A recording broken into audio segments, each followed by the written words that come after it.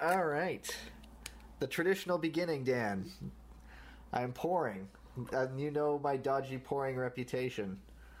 Yeah, you need a flake for the top of yours because you always have so much cream at the top of it. But that looks like another dark beer on brand there, Gav. It is. I can see stout on the can, so I know it's a stout. Yes, and that voice is our guest tonight.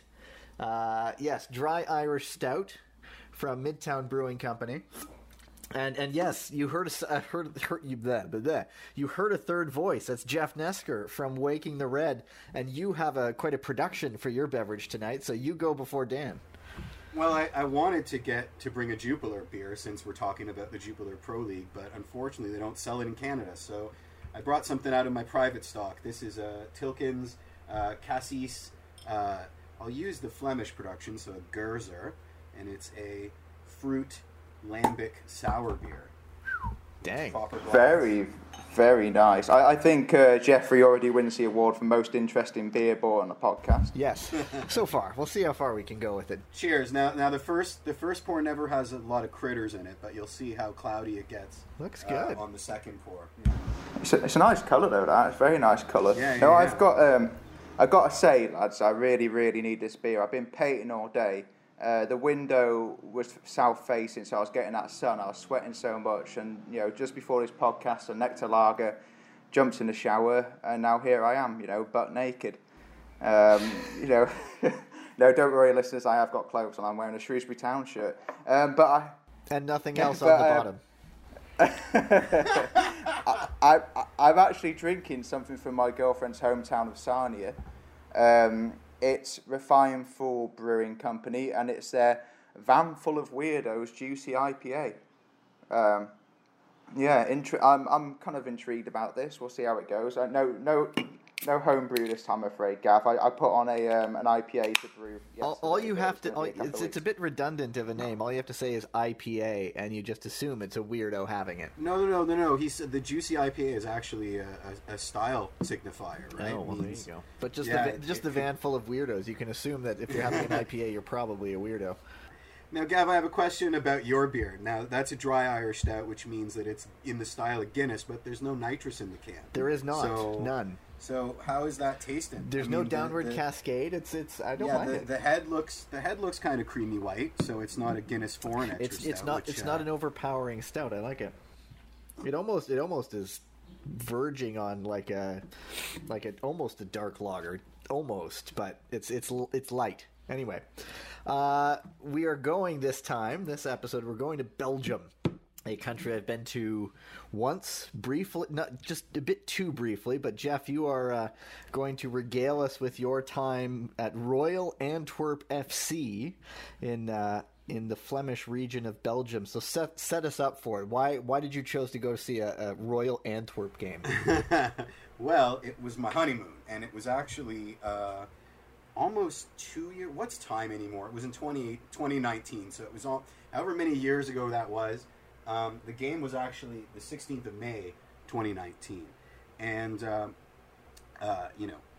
in all things, I have to give my wife some credit here because not only did we get to go see a Barcelona game at Camp Nou when we went to Barcelona at the beginning of our honeymoon, but she also allowed me to go see this game in Antwerp.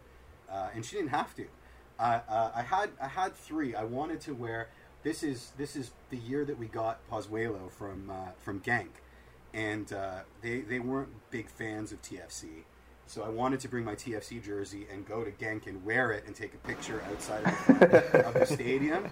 Genk is kind of an industrial hell, and the second that I got into Belgium and I told people my plans, they were like, yeah, we're glad you didn't bring your jersey and try to do that. So I managed 2 out of 3.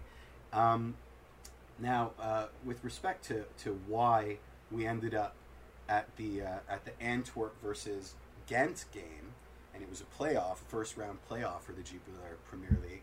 I want to say Jonathan David, but the reality is it happened the dates aligned, so that was when we were able to get a game in. So did Jonathan David play there that day? Oh yeah. Oh yeah. And he scored a goal, and we weren't in the away fan section. So we were already foreigners in the extreme. Did you keep a lid on things?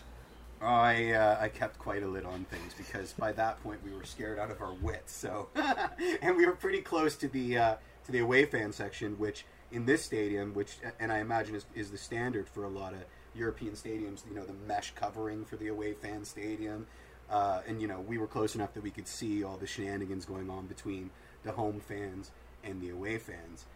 So we were very, very quiet when Jonathan David scored. But, you know, I let out a bit of a yelp, certainly. I think the only thing I forgot to mention is I think you and I are the same. If we had our druthers, I don't like going to Paris and saying I've been to France. So if I have the ability to go top to bottom, I do. And with Belgium we did. We went top to bottom. Unfortunately, Antwerp was one of the only cities that we didn't stay a night in, but we did get to see the huge train station and the jewelry section, and had a nice round of beers at a really, really gorgeous Belgian beer bar. And then, of course, did the hoof over to the stadium.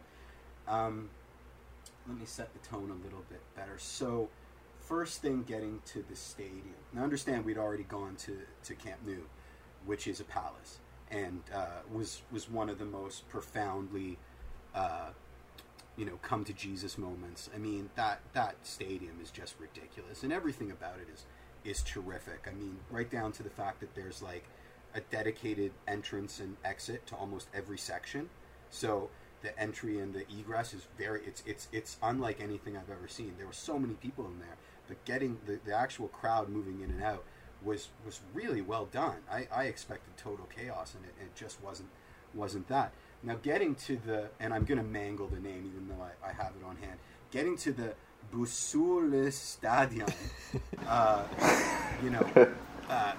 there was no, there didn't, I'll use BMO as a example. There was no real rhyme or reason. There was no logic to the way the crowd was moving. It just seemed to be like a loose conglomeration of people in fan gear. So naturally, I walked up to the first official looking person, and I showed him the ticket, and he said, "Oh no, you've got." They weren't the most expensive seats in the world. They weren't the cheapest seats in the world, but we certainly weren't living it up in a Lux and Deluxe box. And he said, "Oh no, you're on the wrong side of the stadium. You got to go all the way around to the other side." We had gravitated to what looked like a proper looking stadium that and then when we made the trek to where we had to go, it's almost like, and I don't want to speak for the stadium, but if you watch the video, and I'm sure you'll link to my little iPhone celebration of the experience, but if you look from our perspective, if you look right, there's like a stand that's almost it's multi-level, and it's got two median levels that are all press boxes and Lux and Deluxe. And then if you look to the left side of our view, it is Red Star Belgrade. Like it's a proper single tier, and we were also on a single tier. So the corners were unfinished. I think the stadium maxed out at maybe 30K, and I'm probably adding about 5 to 10 there.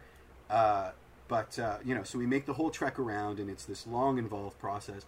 And we're already confused, and then there's more confusion. So we have, a printout that we had made and brought with us. But most people, and again, this is not the touristy part, this is the hardcore guys, they've got cards to get through the turnstiles. So we're like standing there like, what do we do? And because like they're making it look so easy, they've done it every day. They just walk through, they flash the card, and they go through this single person turnstile that's quite scary looking, and we have no idea what to do. So eventually we realize, oh yeah, basically we've got to manhandle our printouts and get it down on that tiny little scanning surface, and then we'll get in. My wife had brought a purse with her. Huge no-no. She gets stopped right when we get through the door, and they're like, you can't bring that in, and you don't separate my wife from her purse. So she was ready to like spend the whole game outside looking in, or even worse, convince me to just veto the game altogether, which wasn't going to happen.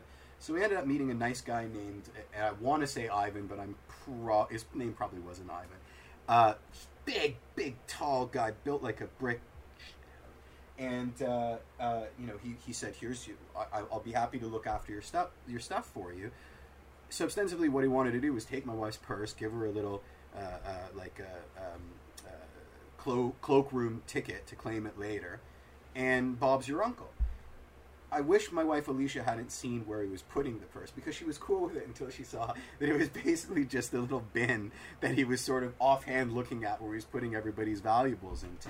She wasn't very comfortable with that. Anyway, but she's a good sport, so she was willing to go along. Wanted to buy some beer, because who doesn't want a pint when you're in a footy ground? Yeah, that was a little difficult. So you know those cards that everybody was using to get into the stadium? Well, they're also preloaded with cash so that they can purchase beer. So for someone that doesn't have one of those cards, it then becomes a game of multiplying zeros. You've got to get into the queue to buy the card and load it up with whatever. And you have to basically assume how many beers you're going to have over the course of the match, because it seems to be that you need to make that decision instantaneously, because you're not getting into that line again. And then you get into the other damn line to pay for your beer, but not with cash, with this stupid card. So we sorted all of that out. I will say that I noticed a lack of a men's room on the way in, but I did notice those standing outside pissers, the urinals. If you've been to Amsterdam, they're on every street corner, like no privacy whatsoever. Yeah. You just walk up, drop trow and get to do your business with the goings on of the city center within earshot.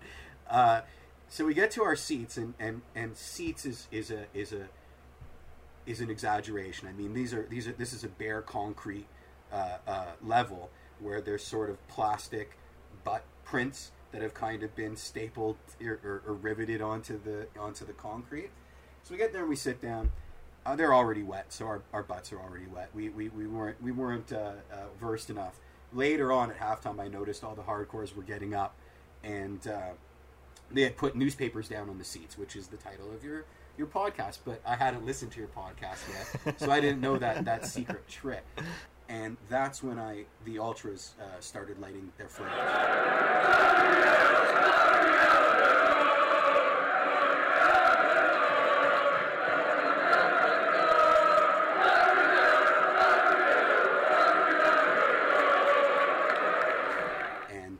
You'll see in the video link, but I've never seen that kind of smoke and flareage before. Now, remember, this is a playoff game, first round. I believe Ghent was much higher rated than Antwerp was at the time, so they were underdogs, and it felt like the stadium was burning down. It looks, yeah, that video you sent, it looks like, I was wondering how anybody could see out there. Well, there's black smoke everywhere. It's frightening. Yeah, no, it was pretty frightening. I mean, I wonder, you can probably hear me cackling like an idiot in the background, because I was shooting on the iPhone. I was just so impressed. I had never ever seen anything like that, and that was kind of the vibe of the place. It looks, the attendance looks like it's great, and usually in the non-major European leagues, the local team can have the sort of feeling of a passing fancy. Did you know if this was good attendance because it was a playoff game, or good attendance because that's what they do on a weekend in Ghent or Antwerp? I mean, I would be guessing. I'm going by. I mean, the Barca game that we saw was either the second last or the last game of La Liga versus Getafe. So, I mean, it felt packed, but everybody that was around our seats at the Camp Nou were saying, "This is nothing. There's nobody here." So I have to imagine that was a higher attendance than normal. I mean, I don't think there was an empty seat in the house, and there was a lot of people standing around. I mean, from my experience, those people were crazy passionate. Whether they were, the Maple Leafs in the playoffs kind of passionate, or the Weekend Warriors kind of passionate. You know what? Judging by the amount of people that already had those cards to get in, I would say that's a regular amount of attendance, if I had to guess. Because we seem to be the only people that didn't have one of those pre-existing quick entry passes. So it was a hell of a match, and it was a real eye opener, because I had never experienced that kind I don't want to say it met my expectations in terms of, like a pre-Hillsborough disaster kind of ground, and you could feel the danger in the air. Absolutely, you could feel the danger in the air. I mean, there were these two kids; they couldn't have been more than 14, 15, and they had like that. There's like that ultras haircut, and they were just screaming at the top of their lungs. They looked like they were out for a good fight. I mean, the two of us were sitting there trying to look polite, trying not to give away that we were cheering for the away side, and it was pretty scary. And every time, I can't sit. This is a problem with me. I can't watch a football match live and not be vocal. Unless I really try and stop myself, I'm going to be, oh, what are you doing? That's a free kick, right? So I'm there, English, amongst all the Flemish people, trying to cheer on the team, trying desperately to cheer on the team I don't want to cheer on, and they're all looking at me like I'm American, and I'm not gonna get up and say, oh no, I'm actually Canadian, I'm a nice guy. But you could tell by the looks, they're like, what's this American guy doing, sitting in here, chain smoking, trying to be a football fan. And so Antwerp is, correct me if I'm wrong, the most populous city in Belgium, but its two teams are pretty bad. Royal Antwerp used to have an arrangement with Manchester United where they used to loan a few of their players. I mean, Tom Heaton, Ryan Shawcross, Johnny Evans and John O'Shea played there for a little bit, but they've fallen into the second tier at one stage. And you've also got Beerschot, who DC United just got a manager from there, actually, Hernan Lozada. Yeah, but they used to be called Germinal Beerschot to make that name even better. But again, kind of like habitually a second tier team. It does the fandom match that? Like, is the fandom in the city of Antwerp, are they kind of like, there's a football match going on, or is the city kind of gripped by when there's a football match on, from your experience? Oh no, they were in it to win it. They were well invested. I mean, that entire side of the stadium where the flares were going off, it was. I mean, it like I said, it's what I imagine Red Star Belgrade, or I'm not going to say a Lazio match, but like it's what I imagine, like a proper European ultra support, nonstop chanting. Some of it was really funny because it was like a patois of English and Flemish, but. No. That was a proper footy match. Everybody in there was paying attention. Everyone. What were ticket prices? Like, you mentioned the range. Like, what are you paying to get in? I think it was, I don't want to guess, 30 to 50 euros a seat. Yeah, for a playoff game, that's all right. Yeah, I think that's about right. And you mentioned lining up for beer. Like, is it the Jupiler, or however the hell you say Everything's it? Jupiler. Oh, okay. Everything's so Jupiler. there's no Abbey beers. There's no. There might have been a Lef Brun, but most of those beers are bottle conditioned, right? So they can't give you the bottle because that's a weapon. So they would have to pour it out.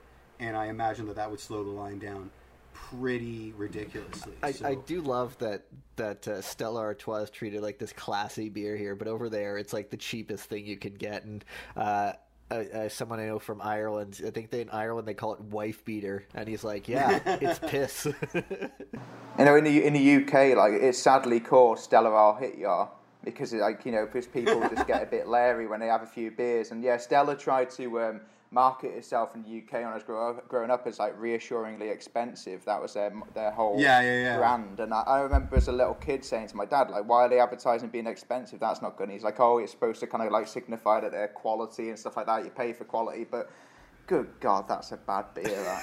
I'll tell you this. Stella's brewed in Leuven, even though it's now Anheuser-Busch or whatever, and it's a huge or whoever owns it, InBev. I think it's actually InBev that owns them. Even though it's a big, huge, the Stella in Leuven is better than any Stella I've ever had in my life. Well, it's sort of like Pilsner Urquell, or however that you say it. In the Czech Republic is really good. Here it's just I've been to Prague. Yeah, it's Pilsner. Yeah, Urquell it's stunning there. Ridiculous. It's stunning. I mean, Guinness in Dublin is stunning. It's stunning. It's so much better than anywhere else. It's absolutely insane. But yeah, no, the beer selection. Even at the Camp Nou, it's Estrella, and by that time we were so addicted to Estrella because in Barcelona, it's like Guinness in Dublin. I mean, that's what you have. Belgium's weird because a lot of their beers are huge beers. I mean, Duvel's like an 8%. That's not a session beer, right? So you find and Jupiler is actually, think about how good Belgian beer is, and then imagine a Belgian brewed Molson Canadian, and then you've got Jupiler. Like, it's obscenely delicious, but it is macro swill. It's just really, really, really, really good macro swill. So I didn't mind it. I mean, by that time, my wife and I are both huge beer snobs. So and your palate is destroyed. Like, you can't drink a ton of these. One, because it's very acidic and it's heartburn city. So a good way to spot the real Belgians is when you go to a bar, especially in Brussels. You go to these tourist bars. The real Belgians are drinking Jupiler or Stella. Like, they're not drinking the glasses that are funny shaped with a 45% Abbey beer in there. Taking snips for Instagram. They're just having a beer, right? So I think that that it almost circles back to your other question. Were there hardcores or tourists at the ground? And the fact that Jupiler was being sold by the crate, I think would suggest that it was a lot less touristy and a lot more hardcore. I will say this: I toured the whole ground and I could not find a team store. I ended up having to buy an Antwerp scarf at like triple markup at some tourist hat store I think it was in Bruges actually, and I paid way too much for it, but I really wanted one because I had been to the ground. But I could not find a team store anywhere. I maybe would have bought a kit. But sort of like us in Bulgaria, where we couldn't find anything. Both Dan and I, we could not find any team merchandise on sale. Listen. I brought a lot of my friends from across the pond to BMO to see TFC games, and one of the things that they consistently comment is the availability of beer, the constant beer kiosks everywhere, like just spoiled for choice, and then the little boutique team stores that sort of line. My friend Gavin said, if you want to spend money, they'll take it. Whereas his experience at certain other grounds is, if you want to spend money, you maybe will get dissuaded by that massive queue. So just keep your money. But here, if you've got money to spend, someone will take it from you and exchange it for goods that you may not need later. But yeah, I thought that was really, really, really weird. Did you eat anything? There? You mentioned you had pre-game flight. No, we ate at the bar beforehand, and fries and mayonnaise. No, at that it was kind of hot, so in my no French tacos either. But no, I think I had that Belgian stew, which is almost like a brisket in almost like a beef bourguignon. It's almost like liquid beef bourguignon. It's really, really, really good. It fills you up. It gets stuck in your craw. The food there was, from what I saw around, it was pretty nice. The food at Camp Nou is incredible. It's that it's like that sandwich with the manchego cheese and that sort of pureed tomato spread. But you can get that gourmet style in the stadium. It's fantastic. You can't go wrong with frites in Belgium. Even there, they as long as they're double fried in tallow, you're good to go. And that is, I don't think anybody does it any other way there. So the fries look tasty, the meatballs look tasty. There was an emphasis on food that I wouldn't be comfortable eating sitting down, and I definitely wouldn't be comfortable eating with a cigarette in the other hand. I don't know how they were doing it, but definitely people were eating. But it was a lot of drinks. People were coming into the coming back into the section. It looked like Oktoberfest, right? People were like, and they weren't cheap drinks either. I think that we standard cup, maybe not a pint, but like a 12-ounce cup was something like €6 or €7. So that ain't cheap. And the second you go to Europe, or at least the second I go to Europe, I stop doing the exchange. I just let the shock hit me when I get back home. But it wasn't cheap, and people were buying them in multiples. So I think that might have been the rationale behind those beer cards, because when you're dropping cash on that counter, you know what you're spending. But when it's magic, plastic, imaginary money, you can, you know, you're buying rounds for everybody. So I think that's why they did it. Yeah, I've got notes on leaving, which was very interesting because I said that the getting out of Camp Nou was really easy. Getting out of this place, not at all easy. I mean, the line seemed to snake off in myriad different directions, and we only realized as we were moving through it that we were maybe in the lineup for the women's washroom, and then we sort of segued over and realized another couple of spaces that we were in the lineup for the beer place. So once we figured out where we were going, we got out easier, but it was a very long walk. And I think my favorite thing about it was that there were all these bikes just thrown around along the side of this very little alleyway that was fenced on both sides that got you out of the stadium. So it was about a 500-meter walk, and all these bikes were there, and I'm like, well, what are these bikes doing? And then people in front of us would sort of like just kind of subtly grab their bike like they had left it there for afterwards because they didn't want to lock it up out front where it would get stolen. So they had figured out a way to get it there so they could, like, you know, basically just grab it on their way out of the ground. And I thought that was fantastic. For us, it wasn't so fantastic because the one place we didn't know public transit very well. We eventually mastered it, but at that point we were still kind of newbies. And you know, the tram to get back to the train to take us back to Brussels, there were so many people there, and it was just getting busier and busier and busier, and no tram was arriving. Then one arrived and it quickly filled up, and you know, there was no logic to it. Like, we were in line like the polite Canadians that we are, and then people just burst through, and then, you know, oh, this tram's full, and took off, and when's the next one coming? Nobody knows.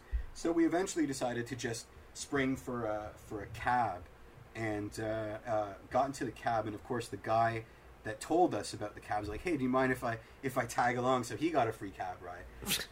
And the funny thing about it was on the way to the train station, the guy that was driving the cab asked us, you know, oh, you saw the Antwerp game, and I don't know how we got there, but I ended up talking about Club Bruges, and he was like, oh yeah. I said, we're from Toronto, because he obviously asked, and he said, oh, Victor Vasquez, he used to play for you. We love him. I'm a huge Club Bruges fan. I was like, so you know TFC already? This is fantastic. I think he was the first guy I asked, hey, do you think I should go to Genk and just pose in front of the stadium? He's like, don't you dare. if you like life, don't you dare. So yeah, that was our experience, and I wouldn't trade it for anything. It was fantastic. That was one of the. I'm really glad I got to do it, and I'm really thankful my wife allowed me to do it, because I think we were 2 days removed from her birthday, and you know, she didn't need to be there, and it was scary. I'm not gonna lie, it was scary. It got a little ornery in times, and you know, that wasn't her style. So I was pretty pleased that she allowed me to do it. Whereas he could, you know, both speak Dutch and French, or I suppose they call Dutch Flemish over there, but it's pretty much Dutch. Yeah. And also German's an official language as well, but I know it's much less spoken. I mean, do you witness the divides in that? I mean, or is it kind of like Montreal, where you hear people speaking different languages, like down the street? I mean, like, how distinct is that? It's pretty distinct. It's very distinct. In a way that I don't think Montreal is a good approximation. It's very, very distinct, because I mean, the Low Countries, you know, those maps are redrawn almost daily, right?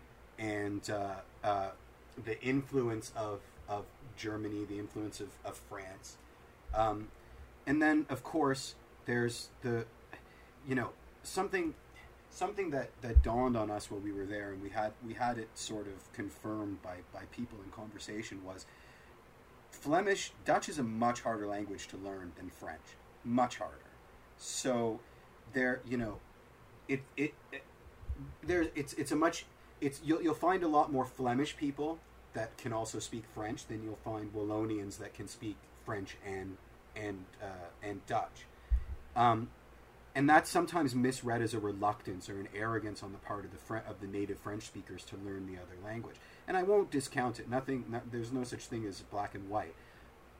But it is, in some cases, tagged as arrogance, and ignores the fact that that language is really difficult to learn. And the sentence structure is different. Verb conjugation's insane. Compound.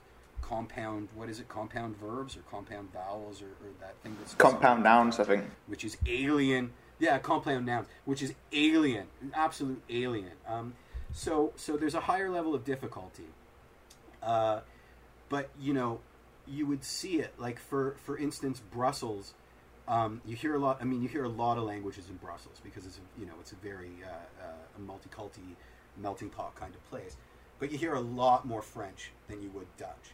But then you cross into Anderlecht, which is a suburb of Brussels. A lot of people would say it's its own city, but it isn't. It's part of Brussels, and it's almost entirely Dutch that you hear that. So in many ways, it is almost like, it's weird Euro like that. Like, it is almost like one block's French and one block's Dutch. I think you've explained why they can't ever come to terms on a government, and it's always essentially two sides where... wasn't it like they went a whole year without ever coming to... after an election, without ever settling on a government? Yeah. There's a lot of animosity. Some of it makes sense. Some of it is completely insane. Just from my view.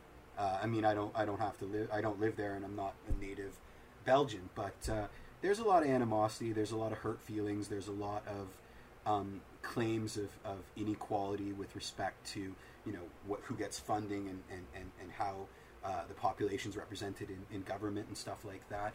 And it's a going concern. Certainly, Antwerp, I generally heard a lot of Dutch in the stadium. I would have been surprised if I had heard any French in there.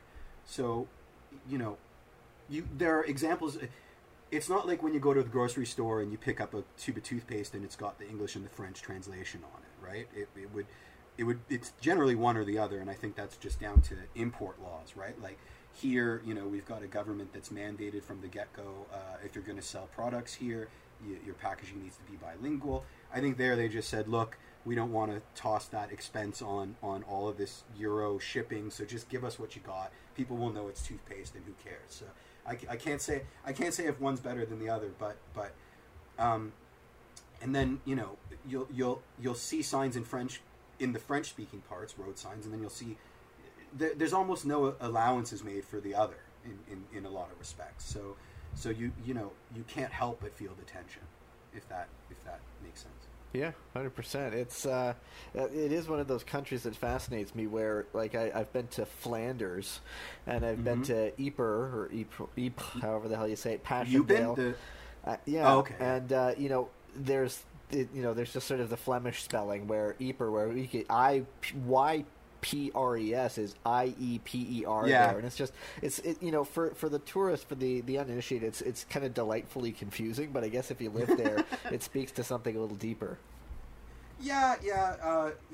Sometimes we got cities wrong because we were using the French terminology, and we were getting directed to another place that closely matched the Flemish terminology, so we ended up but once you master the transit system there, and it is like Europe, it's a very train-based transit system, really good bus systems.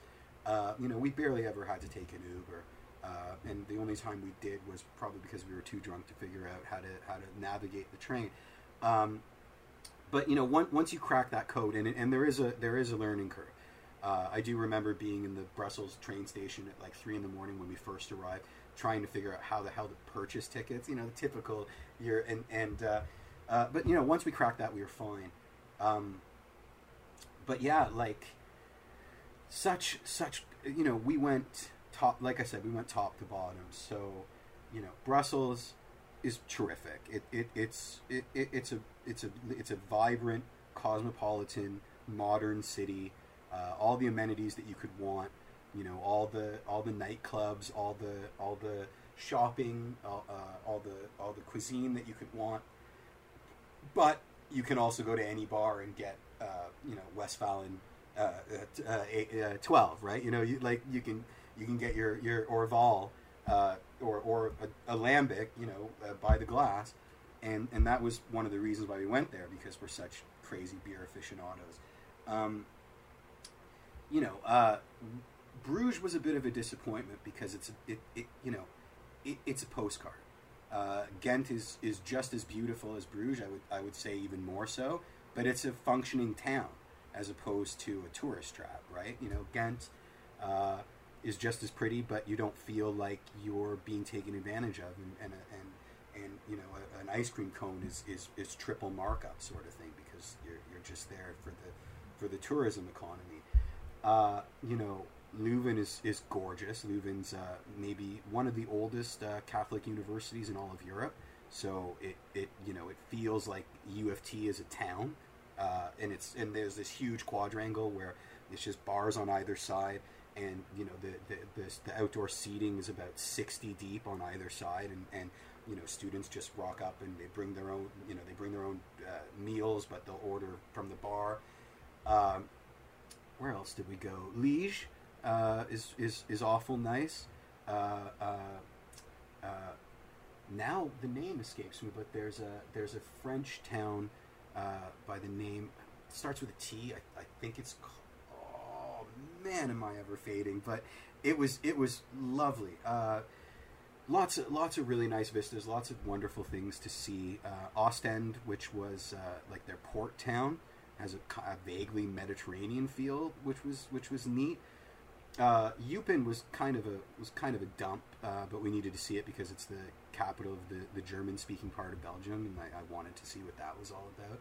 It had kind of a Lederhosen Oktoberfest kind of feel, but not really. I mean, you know, it was probably a pale impersonation of proper Germany. So, you know, I was kind of looking through Belgian music. I'm a bit of a music guy, and there's the odd artist that's come from there. I think the most notable, like over the last decade, is probably Stromae. You know, the biggest hit by Stromae is Alors on Danse, which is it's decent dance tunes and stuff like that. His music videos are awesome. You know, if you want to take spend half an hour watching his music videos, especially Tuesday Mem is an incredible video. But you know, like the artists that come from there, like they're kind of few and far between. I mean, how musical does Belgium feel?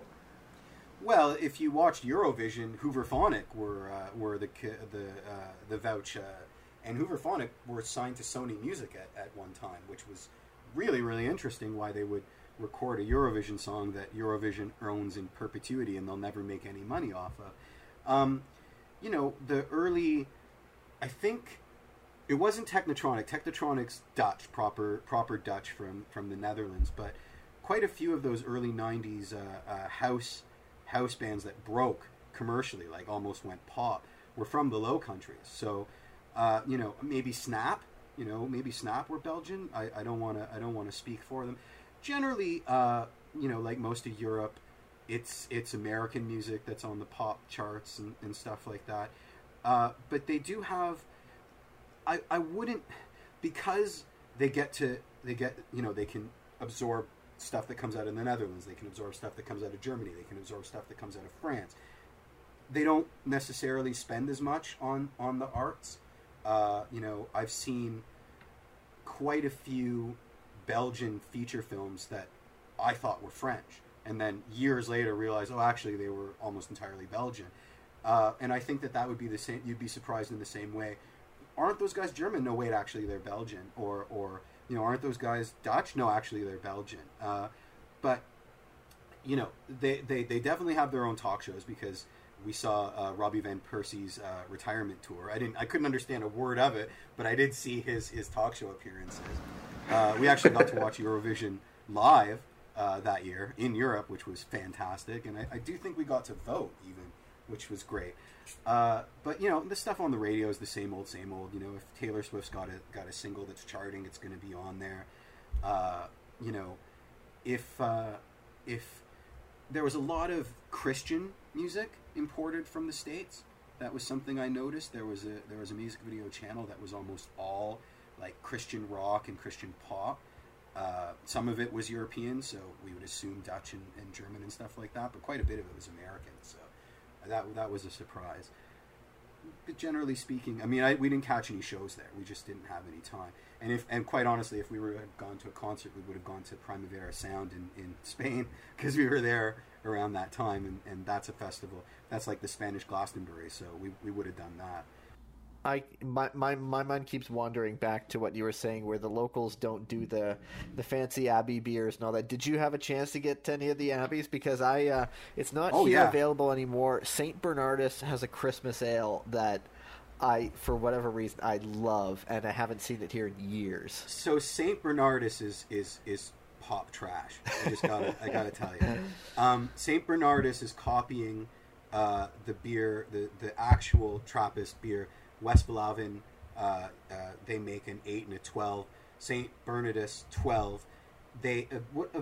What happened is that at some point the monks in that monastery decided they didn't want to brew beer anymore, so they sold their recipes to a commercial property, who also imported a little bit of the yeast that they were using at the time. And then they went to town and they brewed St. Bernardus is the reason why that we now have a distinction between Abbey beers and Trappist beers, because they were selling it like it was a Trappist beer. But to be a Trappist beer, it needs to be made by monks, and it needs to be made, the profits need to be towards the fulfillment of the monastery. It can't be a commercial enterprise.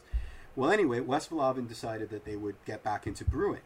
Now, you cannot buy this beer anywhere but the brewery, ostensibly. So before we went to Belgium, my wife and we were actually doing work, and the plan was we were going to rent a car and actually drive from where we were staying that was closest to this Westfalen place and buy. They have a gift shop that's open sporadically where you can buy, I think, individual bottles.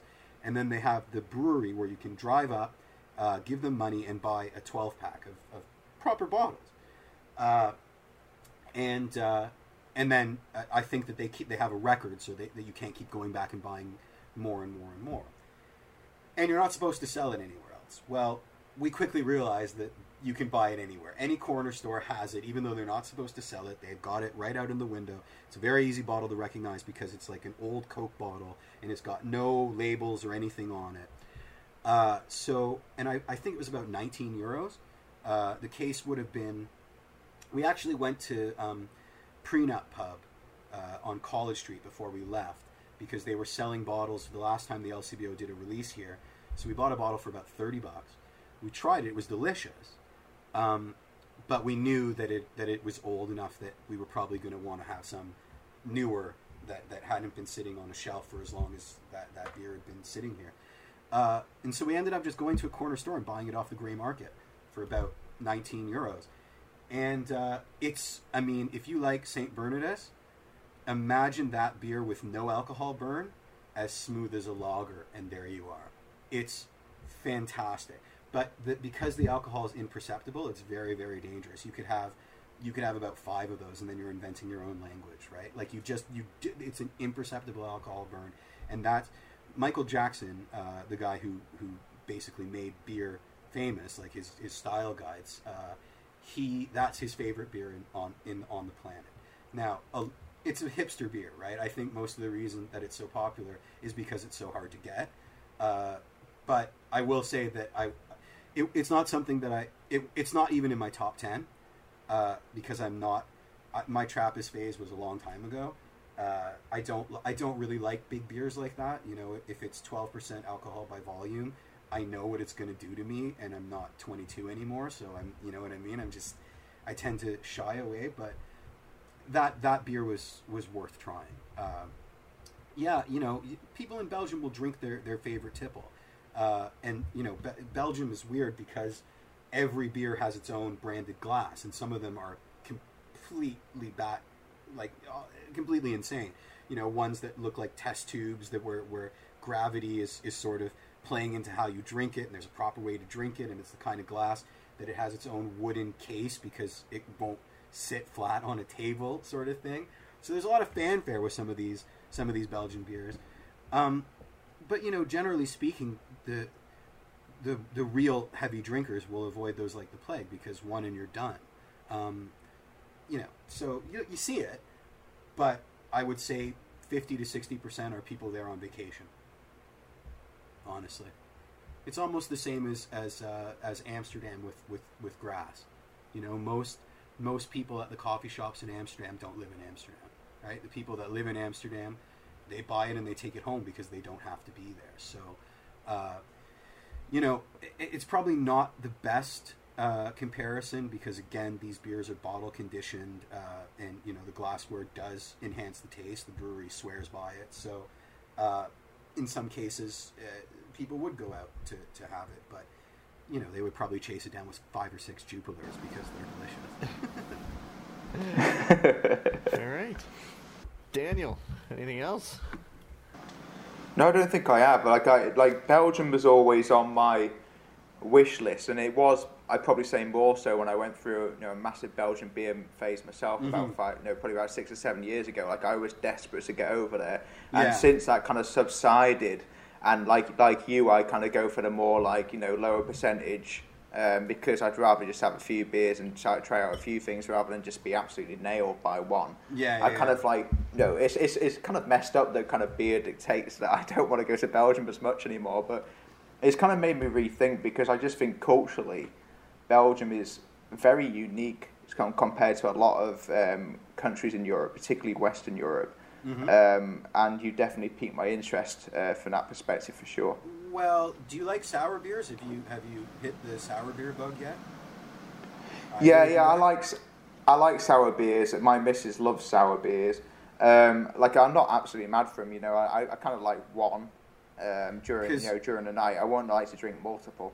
Well, this is 6.25, but I mean, this beer can't be made anywhere but Belgium. It's spontaneously fermented, so it's brewed, and then they put it out in what's called a cool ship, which is like a beer swimming pool, and it's left open to the elements. So wild yeast and all those critters like lactobacillus get into the beer, and it ferments naturally.